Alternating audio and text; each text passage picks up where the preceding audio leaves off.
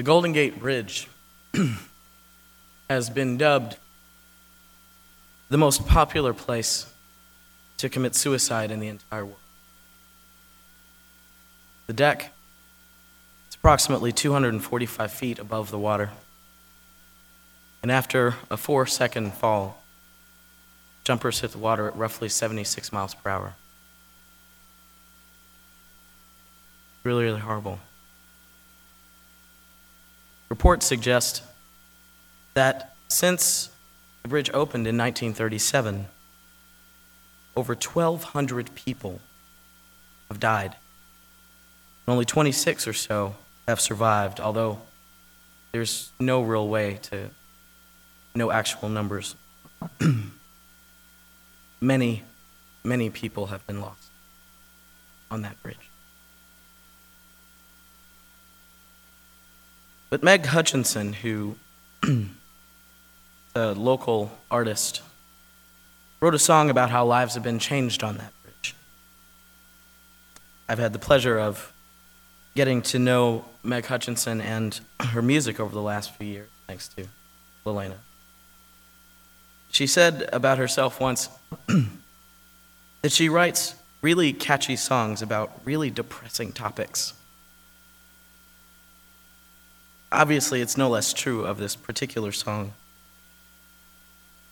But while you and I have been engaging in this ongoing conversation about community, this song, and actually one of my favorites of hers, continues to take on new meaning for me because its title, Gatekeeper, has a word for us.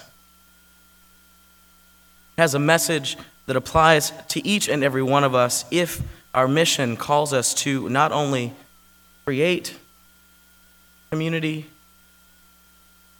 but to sustain vibrant community. And so if you'll indulge me for just a moment, I want to invite you to listen to that song. Is that okay?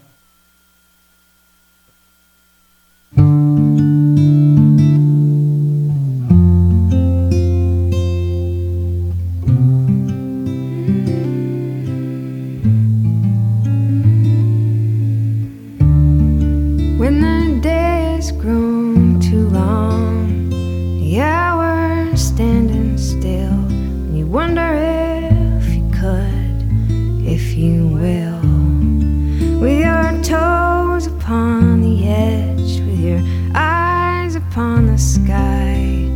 Tell me just these things before you fly.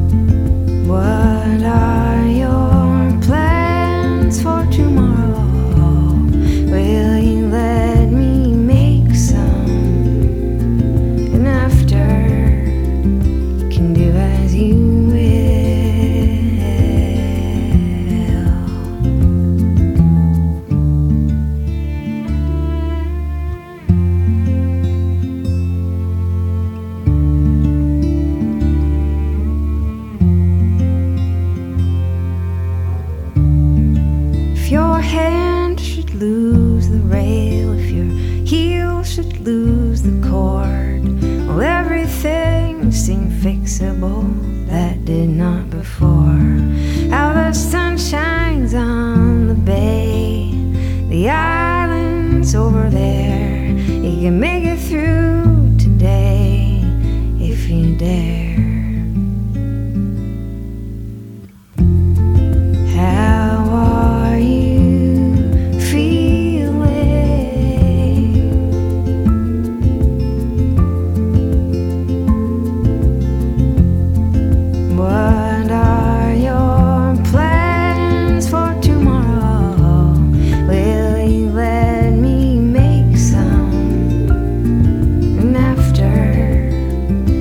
Do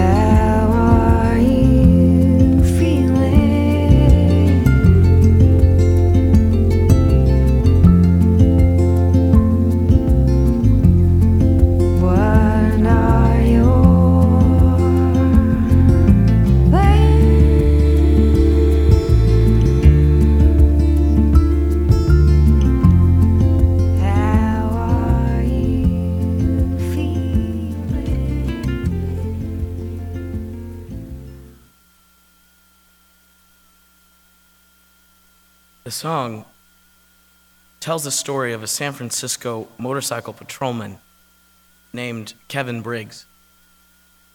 Through sheer compassion and extraordinary listening skills, Briggs, who has been called the guardian of the Golden Gate, has helped to convince over 200 jumpers who are literally on the edge of death not to take their own lives. Over 200 people. He manages not only to do so calmly, but while sometimes standing for hours in heavy fog or bone-chilling winds. When he reaches them, he asks 3 questions. How are you feeling? What are your plans for tomorrow? Can I help you make some? And of course, and you can hear it in the song, he also says, let's try this out first. And if at any point you feel like you need to make another journey here, then we'll deal with that when the time comes. Let's work together now. By these simple words, he does a remarkable thing. He doesn't get in the path of, he doesn't get in front of these folks who are really struggling, but he gets on the journey with them. You know what I mean? He gets on the journey with people who aren't sure what's going to happen next, and who at the same time believe that life as they know it needs to end. He somehow figures out how to unlock the door to a space that these jumpers have either never known or have long lost familiarity with. And in that moment, because of who he is called to be along their respective journeys, life as they know it actually does end. But a new life for them begins. The thing that I appreciate most about Officer Briggs is that he has made it a part of his life's work to meet people where they are. No matter how scary or messy or inconvenient or awkward. No matter the lives lived by the people he's managed to walk off of that bridge with, no matter the ways those lives will change, once they actually start to answer some of those questions, his framework is the same. It's as though he is saying, my life is bound up in your life. Your life is bound up in mine. So I'm going to let you know who I am, what I care about. And then I'm going to get out of the way, so you can be who you need to be, say what you need to say, be heard in ways that perhaps you've never been heard before. And at the end of the day, you'll live. Live, truly live. Every time I hear Hutchinson's lyric, I'm reminded of the ways so many of us are neither seen nor heard, and the impact that that has on our willingness or our desire to stick around. Right? Not seen or heard. What's the point in sticking around? This incredibly moving story of the lives that Briggs has touched could be the story of any person, anybody, whose ability to live life in its fullness is effectively cut off the minute they walk into homes or their jobs or, God forbid, their churches. This could be the story of anybody whose ability to live life in their fullness is cut short the minute the doors to any of those places were slammed in their faces. one of the people Officer Briggs helped off that bridge was interviewed about 10 years later, actually. He said that he had never felt free enough to explore his purpose in life before that day. Never. He was 23 years old at the time. And he was 33 at the time of that interview. He had done some incredible things in his life, both before and certainly since that day. And he owed it all to this one person who offered an opening, an opportunity to be and exist in a different way. Those of you who may recall the last time we were together, this sermon series is really inspired by Where the Edge Gathers, which is a book by Yvette Flunder. Bishop Flunder suggests that the object of getting free is being free, and that the object of being free is living free. Living free. But oh, how we get in the way of living free at church sometimes. Am I right? There's a formula and a way, and it just can't be changed, right? Come on now, I know I'm talking to a couple of people who understand.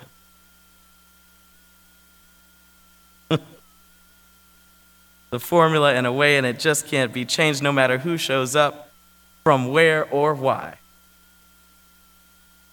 But with this desire to build and maintain beloved community comes this often and yet brilliant opportunity to do exactly what Officer Briggs has been doing since 1994. He actually just retired last year.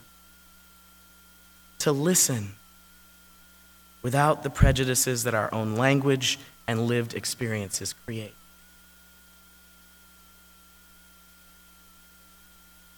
Almost like we can't help it, right? We get wired in certain ways, and that's the way it is, and that's what makes sense, and so that's what we're going to do, and that's okay. But I got a lesson, a real lesson in how to do things differently and how to listen differently and to be present in a different way. I got that lesson just yesterday when, during a workshop called Building a Vocal Community, Dr. Issei Barnwell. Have folks heard of Issei Barnwell? Issei Barnwell was a member of Sweet Honey in the Rock for 37 years, I think. Yeah, really incredible. And she just retired from the group, but she continues to do these workshops about building vocal community. And so yesterday we were at First Church Boston all day, or most of the day, and she did this incredible thing. She split us up, and I guess, I don't know, maybe there were 100 people there, something like that. She split us up into maybe 4 or 5 sections, and each section began to sing this chant that she taught us. I am not teaching this chant. I'm not doing it this morning.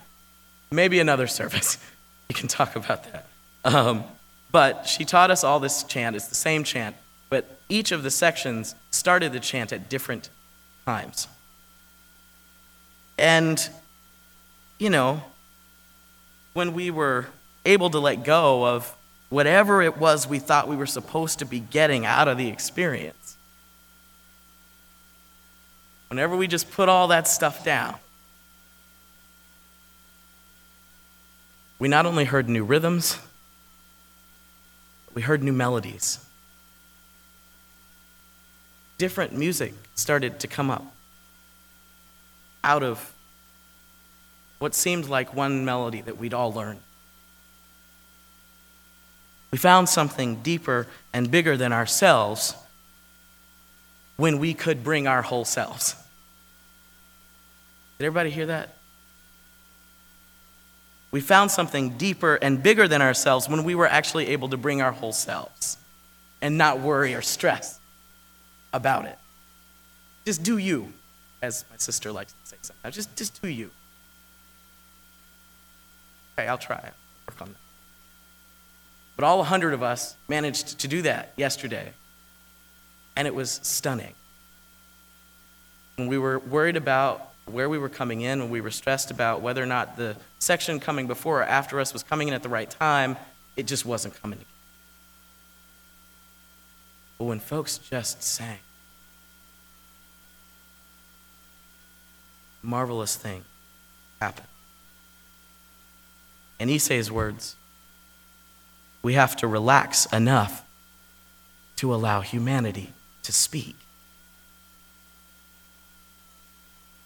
Do you remember the last time we were together? I said something about how building beloved community calls each of us to receive an invitation to take other perspectives into ourselves and hold them with care. Do folks kind of remember me saying something like that?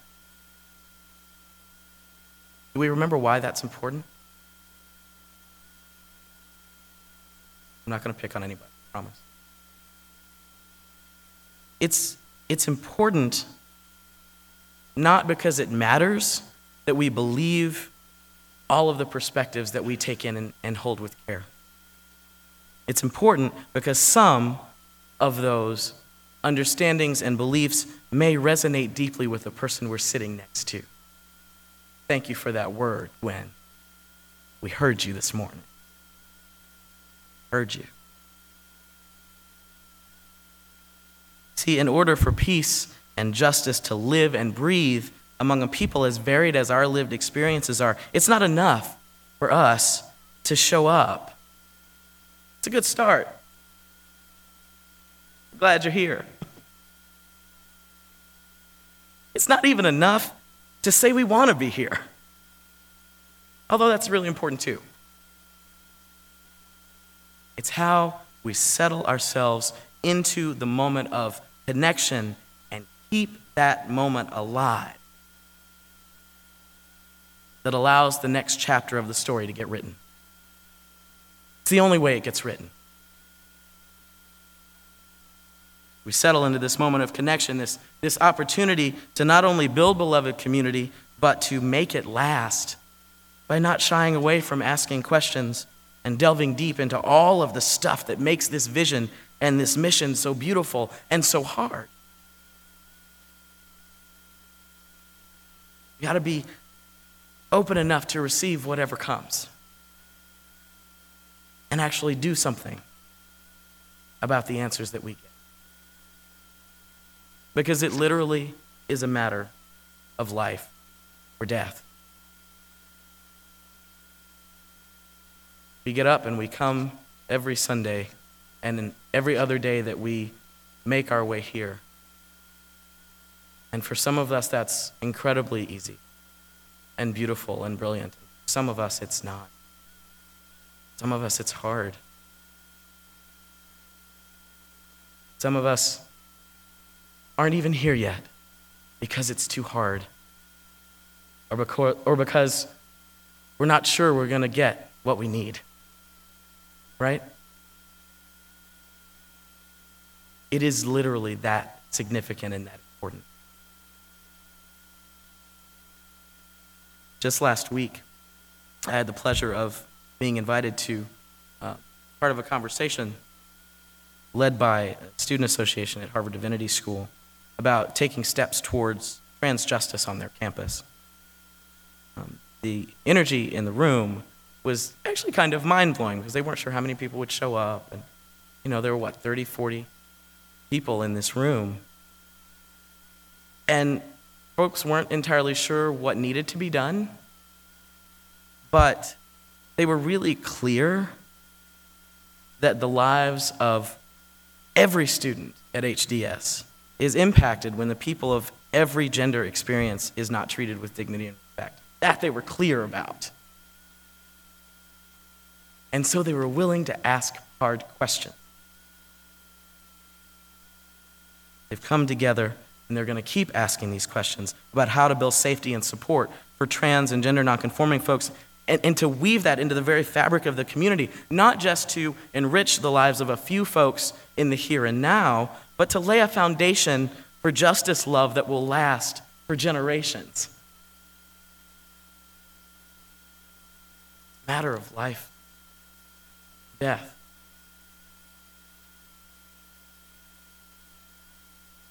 In the bridge of the song, Hutchinson sings that maybe every day, in ordinary ways, we hold each other on and keep each other here. In ordinary ways, we can hold each other on, not up. I actually used to think it said we used to hold each other up and keep each other near. That's not what it says. We hold each other on, grounded, ready to live into the fullness of this community by making a home here. And we keep each other here, in our midst, as much and as often as we can. You see, often we think of gatekeepers as guards at a high gate, keeping it shut and discouraging everyday folks on the outside from coming inside. Hutchinson offers a new vision for the term by Briggs' example. Being a gatekeeper isn't at all about shutting people out. You know what? Can I come down there? Be a little bit closer to you as I finish up?